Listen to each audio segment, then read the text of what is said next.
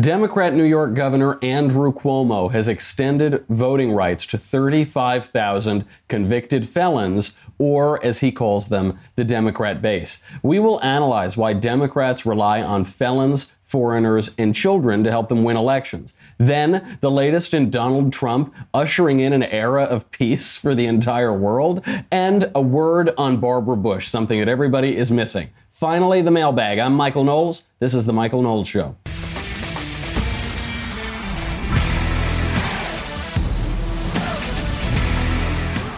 Hey everybody, so I'm still on the road. I'm in Philadelphia. I've just finished a delicious cheesesteak, and I never want to leave this place. You know, it's very good for a Gavone to be here. And so anyway, I'm speaking tonight at Trump University, the University of Pennsylvania Wharton School of Business. You know, we call it Trump University for short. People have been pulling down my flyers during campus walks and things like that. They've been finding the flyers littered all over the campus. So we definitely don't want the word to get out that this event called Reasons to Vote for Trump is going to be happening tonight at 7 p.m. in John Huntsman Hall at the University of Pennsylvania. That's really going to upset the students there at Trump University. So don't spread the word. Don't let anybody know that it will be at 7 o'clock tonight in Huntsman Hall at Trump University, also known as the University of Pennsylvania. That should be a lot of fun. So before we get started, there's a lot to talk about today. The Democrats are, they're moving beyond satire at this point. They're actually becoming parodies of themselves, just springing the jails free so that they can get more voters. Before we talk about that, we have to talk about Skillshare. Because look, I don't want you to be some like dirty, rotten derelict, you know, the kind that they're trying to go out and get. What you need to do is better yourself. Only by bettering yourself will you be able to make a better life, and you don't need to rely on somebody else to do it for you. One of the greatest things that I've come into contact with by doing this show is Skillshare. So I love using Skillshare. It is really, really good. It's an online learning platform with, I think, 18,000 classes in all sorts of useful things. So they have design, business, technology, all of that. I have to look to read those because I don't take any of the useful ones. I do ones like time management. That one's pretty good. Hard to find the time, you know, but then when you do it, hopefully you can learn all the other things. But look, it's 2018, so you're going to need... You can't just go work at the plant for 60 years and then cash in your pension. That's not how the economy works anymore. You need to be able to build up a little side hustle, build up your own professional skills. And then also, if you find yourself with some free time, you've listened to every single episode of the podcast, you've seen all of the breakouts, you've sent it to your friends, you should just do something to culturate yourself, to make yourself a more cultured person. If you ever find that you're bored, go to Skillshare immediately. Only boring people get bored. You should never be bored. You need to be cultivating interests and cultivating skills. It'll really pay off down the line. So they're really good. I can't recommend them highly enough. Also, they're like practically free for my listeners. So you can join the millions of students already learning on Skillshare today with a special offer just for Michael Knowles Show viewers and listeners. You will get 2 months of Skillshare for 99 cents. Listen, look. You probably got your tax return, probably got that little refund. Maybe it was like $1.99. Take half of it. Take 99 cents and go use this. It's practically free. You're foolish if you're not checking it out. This is a great opportunity. In the old days, you know, back in the Stone Age, you had to go places to learn skills and go buy books and take classes. Now you can do it all from the comfort of your own couch. Do it. It will it'll just really make, I think, your free time better, and also might actually make you employable. Wouldn't that be crazy? Okay, do that right now. Skillshare.com/Michael, M-I-C-H-A-E-L. Skillshare.com/Michael, M-I-C-H-A-E-L. Don't spell it like they spell it at the coffee shops. Skillshare.com/Michael. Okay, let's get into this thing. You know, I think Cuomo is just trolling me practically. I was going through New York State. I was in New York for like 6 hours, and he decides, hey, I'm going to spring all the jails so we can get some more Democrat voters. Absolutely outrageous. And it really did get me thinking. This is what the Democrats rely on. They rely on felons and foreigners and children. I spent at least 10 minutes this morning trying to make that alliteration work, like felons and foreigners and fetuses or something like that. But we all know the Democrat Party's relationship to fetuses. That is not exactly in the base, so couldn't work. But they are relying on all those three. We'll talk a little bit about how they're doing that. The main thing we're seeing here is just a total subversion of the law. The law in New York is if you're out on parole, right, you've been convicted of a felony and you're on parole, you don't get to vote. That's how it works. Your actions have consequences, and if you're going to commit felonies, then you lose some privileges of citizenship. But Andy Cuomo doesn't like that. Now, he's not going to go in and change the law. That would be too democratic. That would be too much law and order. That would be too civilized. Instead, what he's going to do, this is what he said. He goes, quote, "It is unconscionable to deny voting rights to New Yorkers who have paid their debt and re-entered society."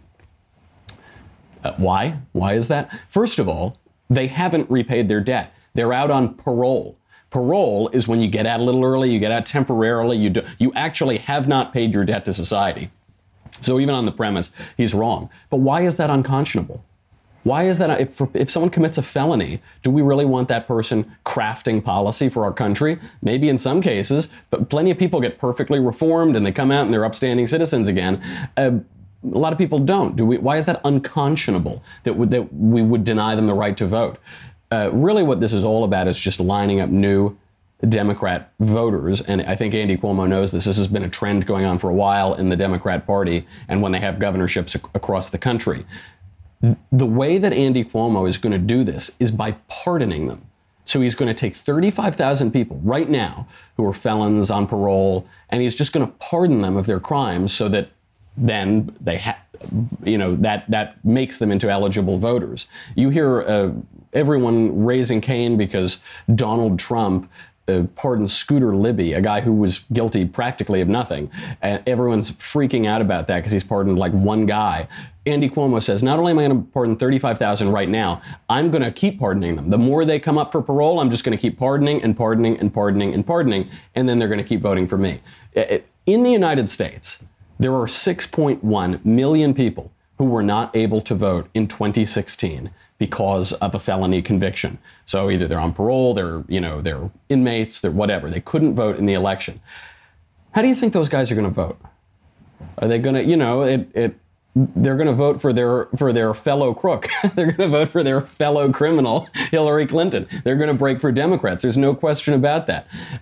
Right now, 1 in 40 Americans, 2.5% of the voting age population, according to the Sentencing Project, cannot vote. Now, mind you, 50% of the country that's voting age doesn't vote anyway. They just don't want to vote. But the left is taking issue with this, that 2.5% of eligible voters can't vote, or would be eligible voters, voting age Americans can't vote. Who cares? Why is that a big deal? They say this is awful. The United States has one of the biggest prison populations in the whole world. It's the highest incarceration rates in the world. 670 inmates in the United States per 100,000 Americans. That's so much higher than all of the other developed nations, that we protect and that all look up to us because we have a way better country than they do. It's 5 times the average of all of those. The next closest is Israel with 250 inmates per 100,000. The next closest is that other really, really good country that is a beacon of hope and order and civilization in a terrible region of the world. Man, why would we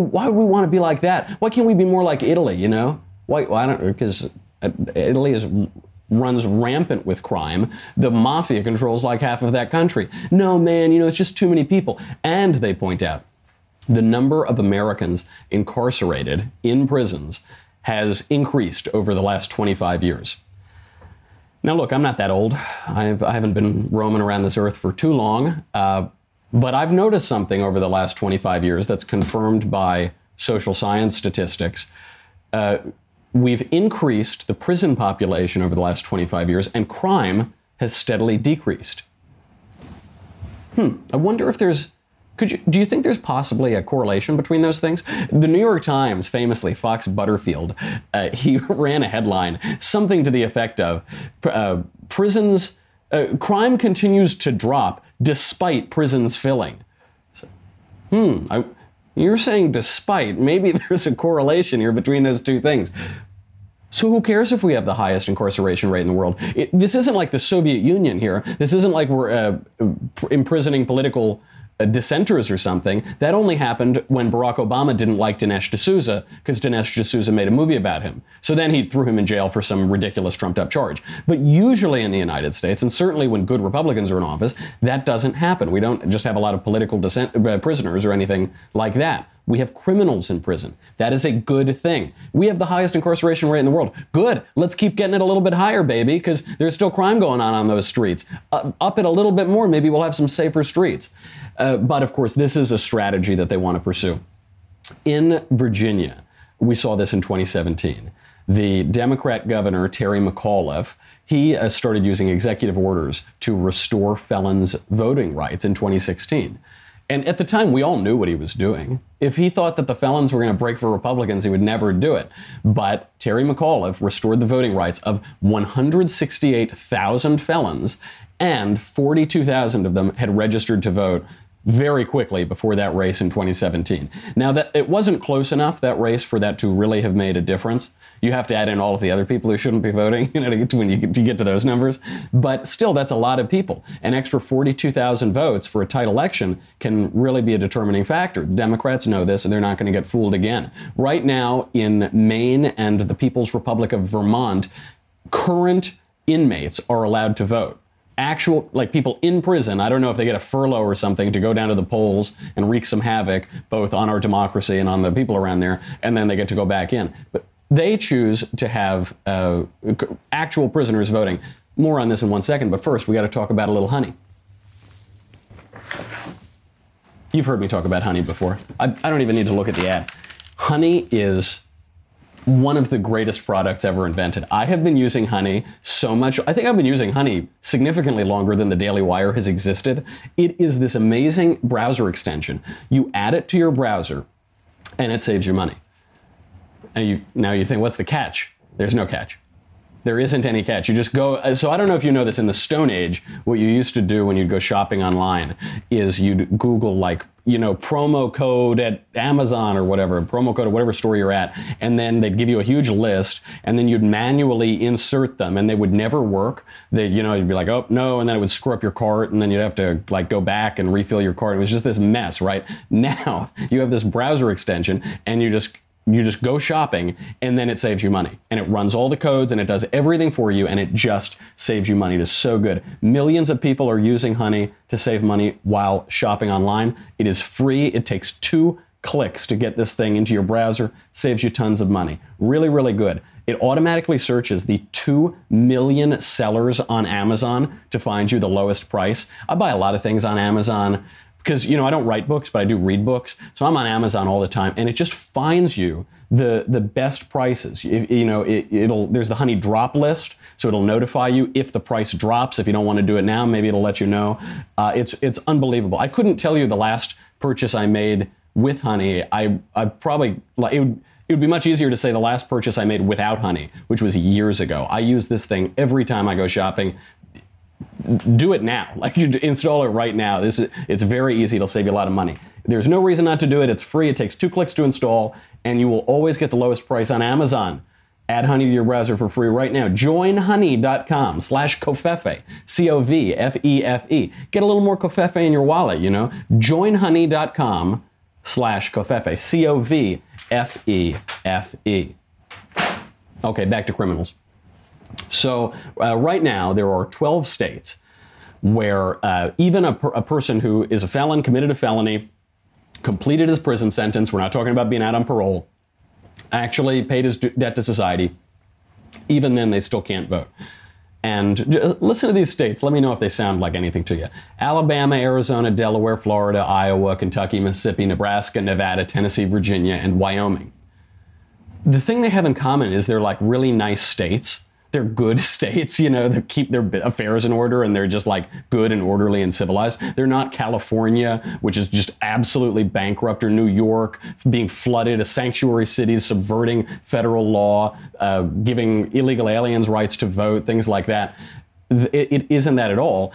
And it's because they keep a hard line here. We'll get back to why this is the case. The left calls this racist. They say it's racist if you don't let either people who completed their sentences, criminals that completed their sentences, vote, or people on parole vote, or even people in prison vote. If you don't let all those criminals vote, that's racist. You say, what are you talking about? Why is that racist? They say, because that means you're not going to let black people vote. Say, did you hear what you just said? You just said black people and criminals are synonymous. That's what I didn't say that. I don't think that. I don't think that's true. You said that. But they do that. Oh, they say, oh, it's just racist. And where this really all comes from, there have always been these little moves. Oh, hey, man. Hey, wouldn't it be cool if we let criminals vote? You know, they'd always do a little bit. The 2000 election, that's what broke this. That's where this all started to steamroll up. A 2002 study found that Democrat candidates receive 7 out of every 10 votes that would be cast by felons or ex-felons in 14 of the then previous 15 U.S. Senate election years. They get 70% of them. That's just one study that shows this. Another study put it in starker terms, which is that had felons been allowed to vote in Florida in 2000, Al Gore would have won that election. Sore loserman would have actually ended up winning the election and being the president, and that would have been very terrible. Because that election came down to 537 votes. That was not a big election. So that could really matter. I mean, that would swing whole elections. Now, that's the reason they're doing it. It's the same thing with amnesty. It's the same with all these things. They just want votes. They just want to have... They even admitted this in a Democrat memo, that it's important to their electoral strategy to get all of these sort of undesirable constituencies to vote for them. And so you've got the criminals. That's the new bit that's in the news today. You also have the foreigners. We know that illegal and legal aliens... illegal aliens and legal immigrants, recent immigrants to the United States, identify with Democrats between 3 times as frequently and 8.75 times as frequently. Huge disparities between identifying Republican or identifying Democrat. So they say, give us amnesty. Give us amnesty. We're going to let all the ex-criminals vote. Then we're going to let all of the foreigners vote. They're giving ID cards out. They're letting illegal aliens vote in certain elections.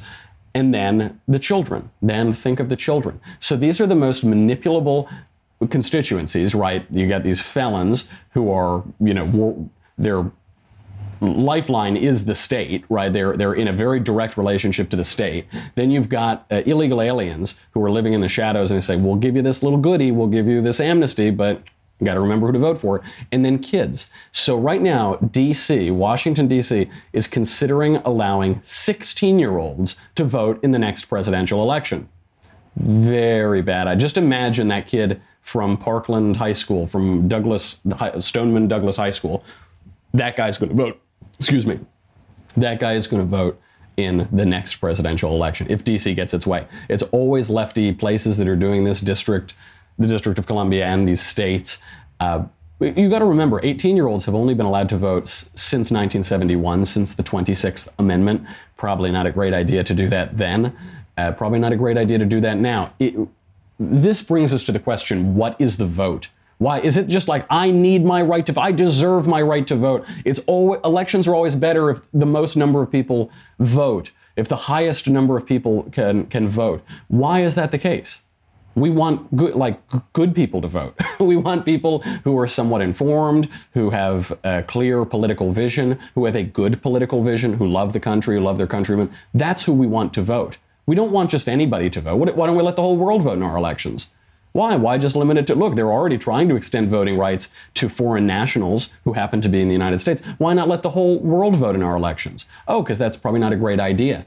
There's this really shallow thinking in modern liberal democracy that, the more votes the better, rock the vote. South Park parodied this with Puff Daddy, and they said, like, vote or die, I'm going to shoot you if you don't vote. No, if you don't want to vote, don't vote. Please don't vote. Please, if you do not want to vote, if you feel that you're not equipped to vote, don't do it.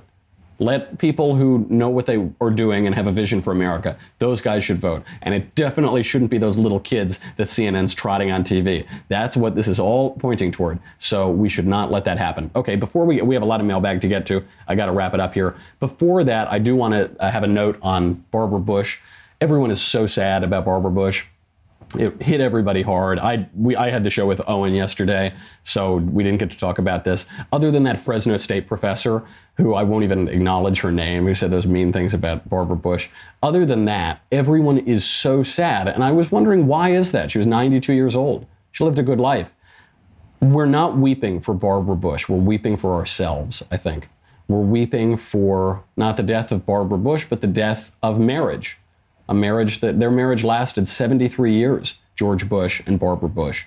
We're weeping for the death of high school sweethearts that stay together and have kids and, get married at age 20 or however old they were. We're weeping for the death of a culture of politeness and civility and culture itself, of being cultured, and restraint, and a little bit of formality and strength. And on that point of strength, we're weeping for the death of strong womanhood, truly strong womanhood. Barbara Bush, I've read all the books that George W. Bush has written, and he refers to Dad. He calls George Bush Dad, but he only referred to Barbara as mother. All of the stories of Barbara Bush, she took a firm hand. She was a tough cookie. This was not someone that you'd mess with lightly.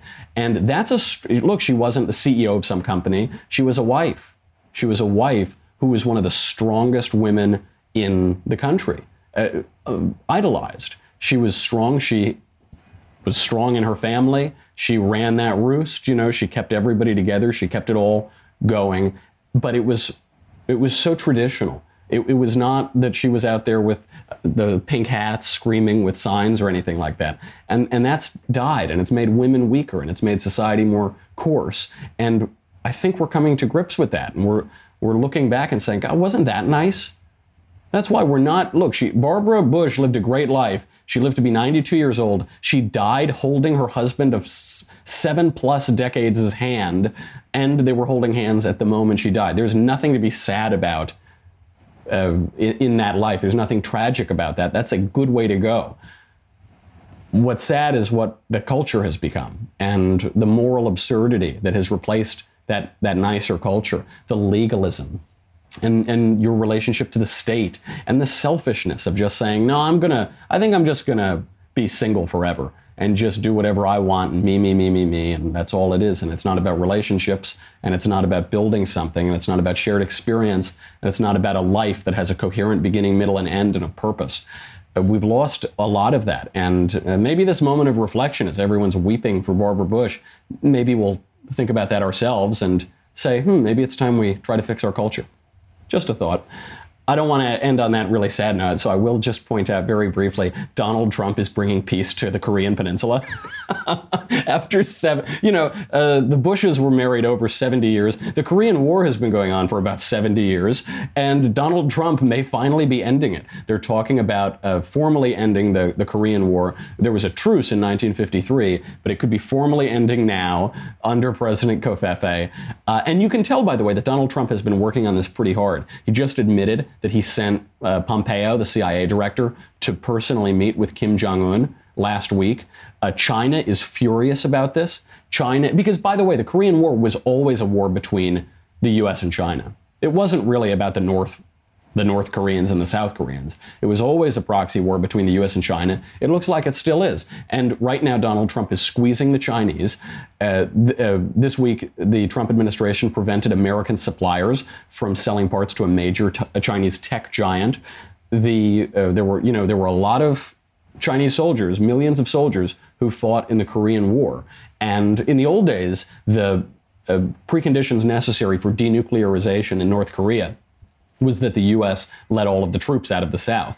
Now that's not even a precondition, apparently, from stories that are coming out of North Korea.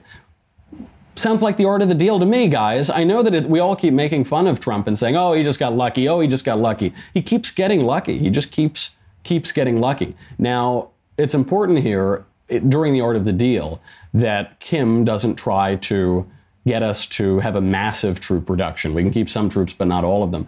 That would give China a great victory here. We can't do that, especially as they aggress into the South China Sea. We need to keep a pretty robust American military presence there. Looks like it's going pretty well, so I'll keep my fingers crossed for all that Kofefe.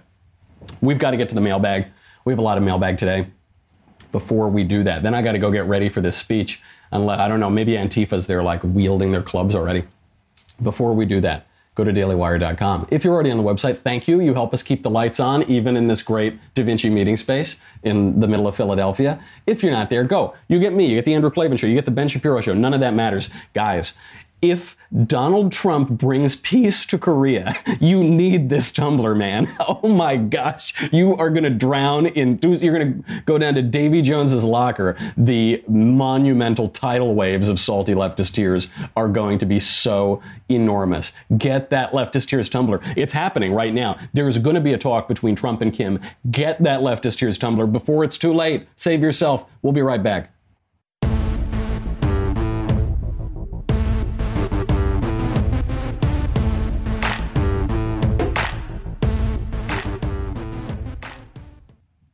All right, we have a little bit of time left. We got to burn through these mailbag questions. We got some really good ones today. First one from Grayson.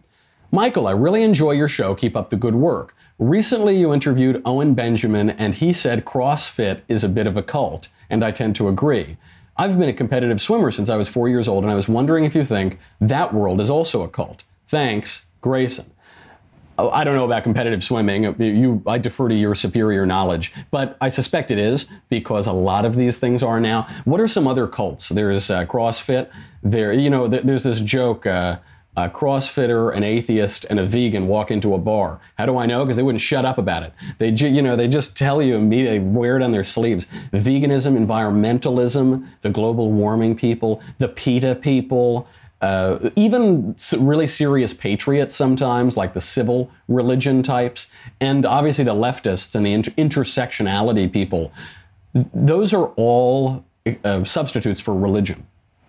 They're cults. They are cults because everybody's got to serve somebody. So if you're not going and having reconciliation with your priest or repenting or, scourging yourself and saying mea culpa, mea culpa, mea maxima culpa, then you're going to be buying carbon offsets and carbon tax credits so that you can undo your sin of pollution.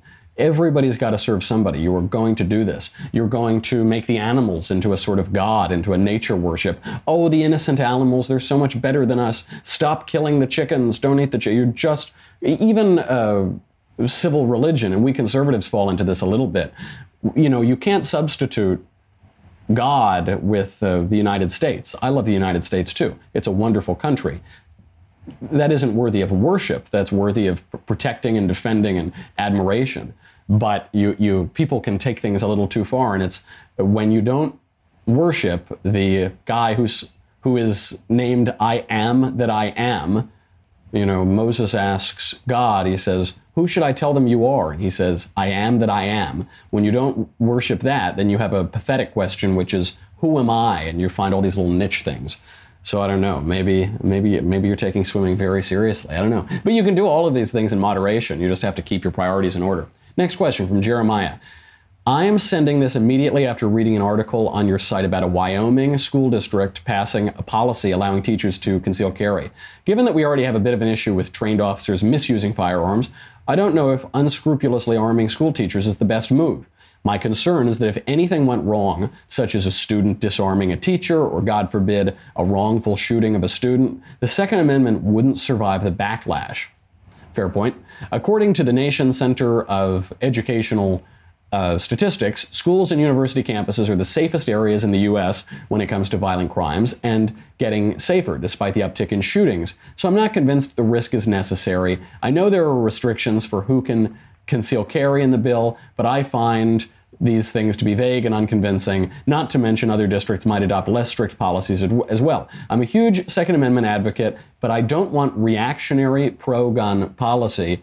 I don't see any right-wing voices proposing nuanced ideas of what qualifies a teacher to be armed around students. So I'm sending this to all the Daily Wire shows in the hopes of getting an answer from the leading authors and thought leaders of the right. Knowles can answer too if he wants. Okay. No, don't worry about it so much. Don't worry about it. Your fear is that someone is going to misuse a gun in schools. They're going to have a gun in schools when they shouldn't, or they're going to use it wrong. They already do that. They already do that. Look, the school shootings have declined precipitously since the early 1990s. But if someone wants to bring a gun to a school and misuse it, he's going to do it. He can easily do that already. The point here is to have some people who can protect them in that case, in that instance. Why should you surrender your Second Amendment rights, your constitutionally protected civil rights, because you're walking into what could be a very dangerous situation, and a situation that will be much more dangerous if the bad guys know that nobody has a gun in there? If somebody, it's not about arming teachers. It's not about saying, you need to carry a gun, Mrs. Smith. And I know that you've never shot one of these before, but here you go. Here's an AR-15. Have fun. She's like, you know, that isn't what this is. This is for people who already exercise their Second Amendment rights, who are familiar with firearms, who are responsible with them, to be able to use those rights. Plenty of people do that all the time in this country, in the more sane parts of this country.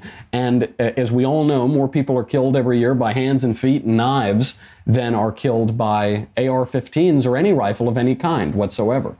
The argument against it, I don't see. I see it as very hypothetical. If there were some way to know that we could stop guns from being brought into schools and being misused, then okay, then that's fine. Then we don't need teachers to be able to use their Second Amendment rights.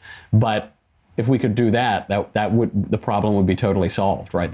That is the problem, is that is impossible. And as long as that is impossible, we need people who are responsible and sane and not evil and not criminals to be able to protect themselves and to protect others. Next question from Thomas. Troll Knowles. Hooray that the Korean Peninsula is now in peace during Donald Trump's presidency. But what happens if we have a liberal in the executive either in 2020 or 2024? Just wondering if you can foresee a conflict breaking out and the peninsula will go back on being disunified if the GOP loses control of the White House. Love the covfefeness of this show. Been a subscriber since 2017. Tuned into the Daily Wire ever since. Thanks, Thomas. Yeah, that's a real threat, isn't it? I mean, that is a real threat. Use George Bush as an example of this. The war in Iraq had been mismanaged. It wasn't going very well. George Bush undertook an act of serious political courage to surge the troops back when no one had the guts to do it. No one wanted him to. Everyone was for the war before they were against the war. And Bush did it, and he won a victory in that country. And then Barack Obama won. And what did Barack Obama do? He chose to lose that war. A war that we had already won. He chose to lose it. He didn't want a status of forces agreement. He didn't want to maintain the peace. He just wanted to squander the victories in Iraq, the immense political courage it took to win those victories, and cut and run because he ran on running against Iraq and restarting the war in Afghanistan for some reason, because he needed a good war. He needed a war that wasn't Iraq to position himself against Republicans. There are huge threats here. Look at ISIS. ISIS today would not exist, wouldn't be nearly as devastating, wouldn't have had so much control in that region if we hadn't just pulled all of our troops out and not secured a status of forces agreement. But these elections have big consequences. And I wouldn't be surprised if, forget Korea, the Democrats will squander a lot of hard-won victories from the past year. And they're certainly going to try to impeach Donald Trump. These are huge stakes, so show up and vote in the midterms. Otherwise, you can't complain. Go out there. The stakes are really, really high. Okay, from Brad. Dear Master of Trolls, Michael Knowles, this past tax season I worked as a part-time tax associate at a tax prep company. After I prepare my clients' 2017 taxes, I show them what their taxes would look like under the new 2018 tax rules. The new rules have been beneficial to all of my clients. I should be acting apolitical, but when I explain how the 2018 tax rules benefit my clients, I can't help but feel like I'm promoting Donald Trump and conservatism. How can I present the benefits of the new tax plan without feeling like I'm promulgating a political agenda? Keep up the terrific work. Yeah, reality is showing the advantages to having Donald Trump and Republicans in the government. That is what reality does. You can't say, unless you want to lie to them, you can't do that. You can't be apolitical, especially not in your line of work. Your line of work is actually about central political issues. How much of your own property you're allowed to keep and how you interact with this massive federal government that every year comes and gets its claws into all of your hard-earned money. You can't do that. But politics is the affairs of men, and money and making money and paying money to the government is central to the affairs of men. So you're not going to do that. You know, the reality favors conservative governance and conservative thoughts. Things get better, things get more just, the societies become fairer, more compassionate, more charitable. That's just the way it works. Don't worry about being apolitical. It's like, you've got this one really awful political agenda that hates its own country, hates itself, wants to sow division and destruction. And then you have the other one that says, make America great again. You say, oh, well, they're about the same. There's an equivalence there. No, there's no equivalence. That one's terrible and this one's good. So you got to be honest with people. From Taylor. Dear Cofefone, that's a good pun. I don't believe in the literal presence of Christ in the Eucharist. Isn't a more plausible reason that the disciples react so strongly to Jesus' language used during the Last Supper simply because he is making himself the center of a Passover meal and not because they think he is literally advocating cannibalism? At the very least, the Eucharistic rituals practiced today in the Catholic Church are a far cry from the simple breaking of bread by first-century Jewish nomads at likely a dirty table with likely soiled hands. Doesn't the pomp and circumstance and mysticism miss the point? It's a metaphor, man. Come on. Genuinely interested, sincerely, big fan of the show, Taylor. No, the things that you just said aren't true. They aren't true. The Eucharist, as it is practiced even in 2018, is spiritually identical with what was happening even in the first century, even among people who lived during the time of Christ on earth and knew Christ and became the early converts to Christianity. With regard to the metaphor, you're missing what a metaphor is. You're misunderstanding what a metaphor is. This happened, first of all, nobody doubted the real presence of Christ in the Eucharist until the 16th century or so. Nobody has any kind of big theological movement in the West that was able to spread. Martin Luther didn't do that. Until the day he died, he believed in the real presence of Christ in the Eucharist. This is a very modern concept that comes out of rationalism in the modern era. Metaphor is, you're using metaphor to say not literal, right? Symbolic, but not literal. But the word literal, which means not symbolic, is referring to letters, which are symbols. So the relationship between symbols and the symbolized is much more complicated between the literal and the metaphorical. What you're missing is what the Eucharist is, what the sacraments are. The Eucharist has been celebrated and consumed since the very beginning of the church, since Christ instituted it, and we can read that in the Gospels. Ignatius of Antioch, who was born either in 35 AD or 50 AD, he could have been alive during the time of Christ. He died between 98 and about 117 AD. He mentions the Eucharist as the flesh of our Savior, Jesus Christ. That's in the first century. Justin Martyr, he refers to the Eucharist as the food over which the prayer of thanksgiving, the word received from Christ, has been said, is the flesh and blood of this Jesus who became flesh. And the deacons carry some to those who are absent. The deacons would actually carry the Eucharist out. They felt it was so important, a real thing, symbol and symbolized coming together.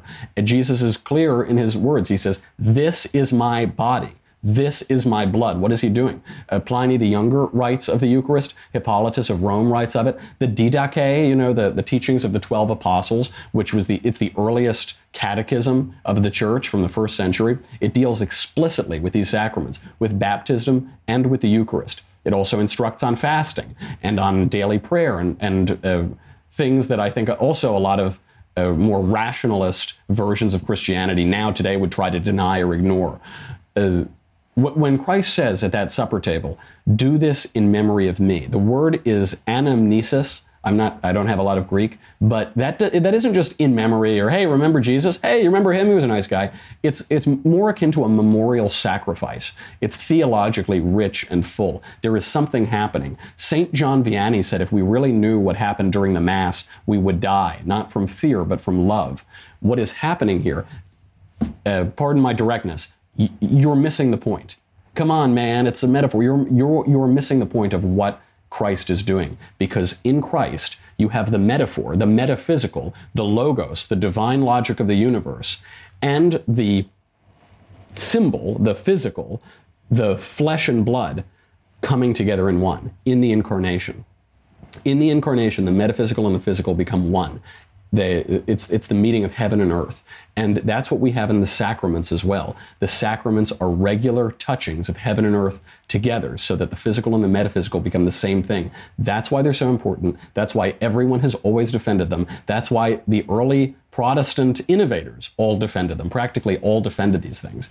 They're so spiritually important. They're so essential to what Christ is that to deny them is missing the point. Do we have time? We have time for like one more, I think. Let's see. What would be a good one to do? All right, I'm going to... A lot of people were upset with my Germany episode about how Germany is the worst country in the world, but I'm just going to have to get to... Maybe we'll get to that in the conversation or something, or at next week's mailbag.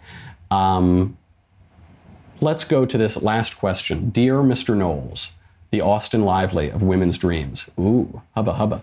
I'm having some issues with my boyfriend. We've been dating for almost 2 years. We both live with our parents and have been talking a lot about moving out together. I have a full-time job and currently am seeking another part-time job. My boyfriend only has a part-time job and talks about working more, but never takes any action.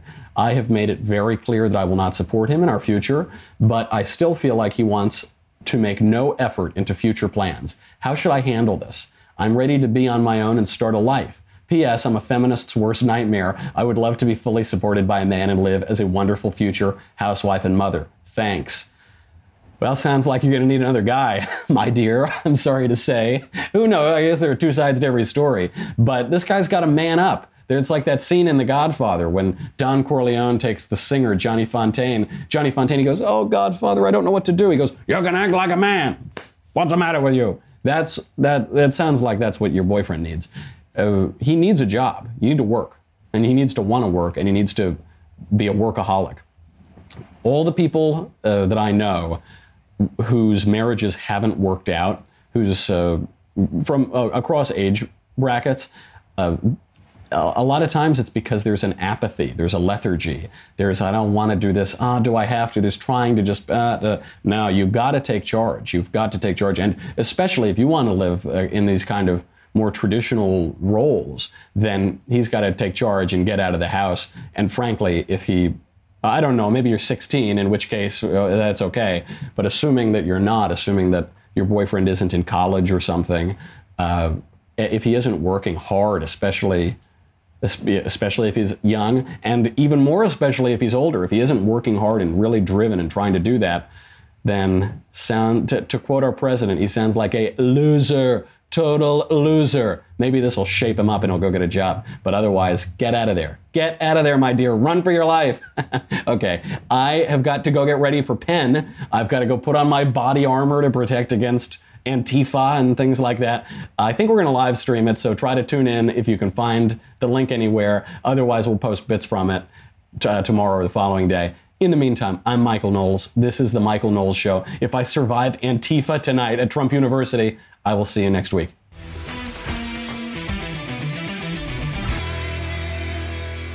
The Michael Knowles Show is a Daily Wire Forward Publishing production. Executive producer, Jeremy Boring. Senior producer, Jonathan Hay. Supervising producer, Mathis Glover. Our technical producer is Austin Stevens. Edited by Alex Zingaro. Audio is mixed by Mike Coromina. Hair and makeup is by Jesua Olvera. Copyright Forward Publishing 2018.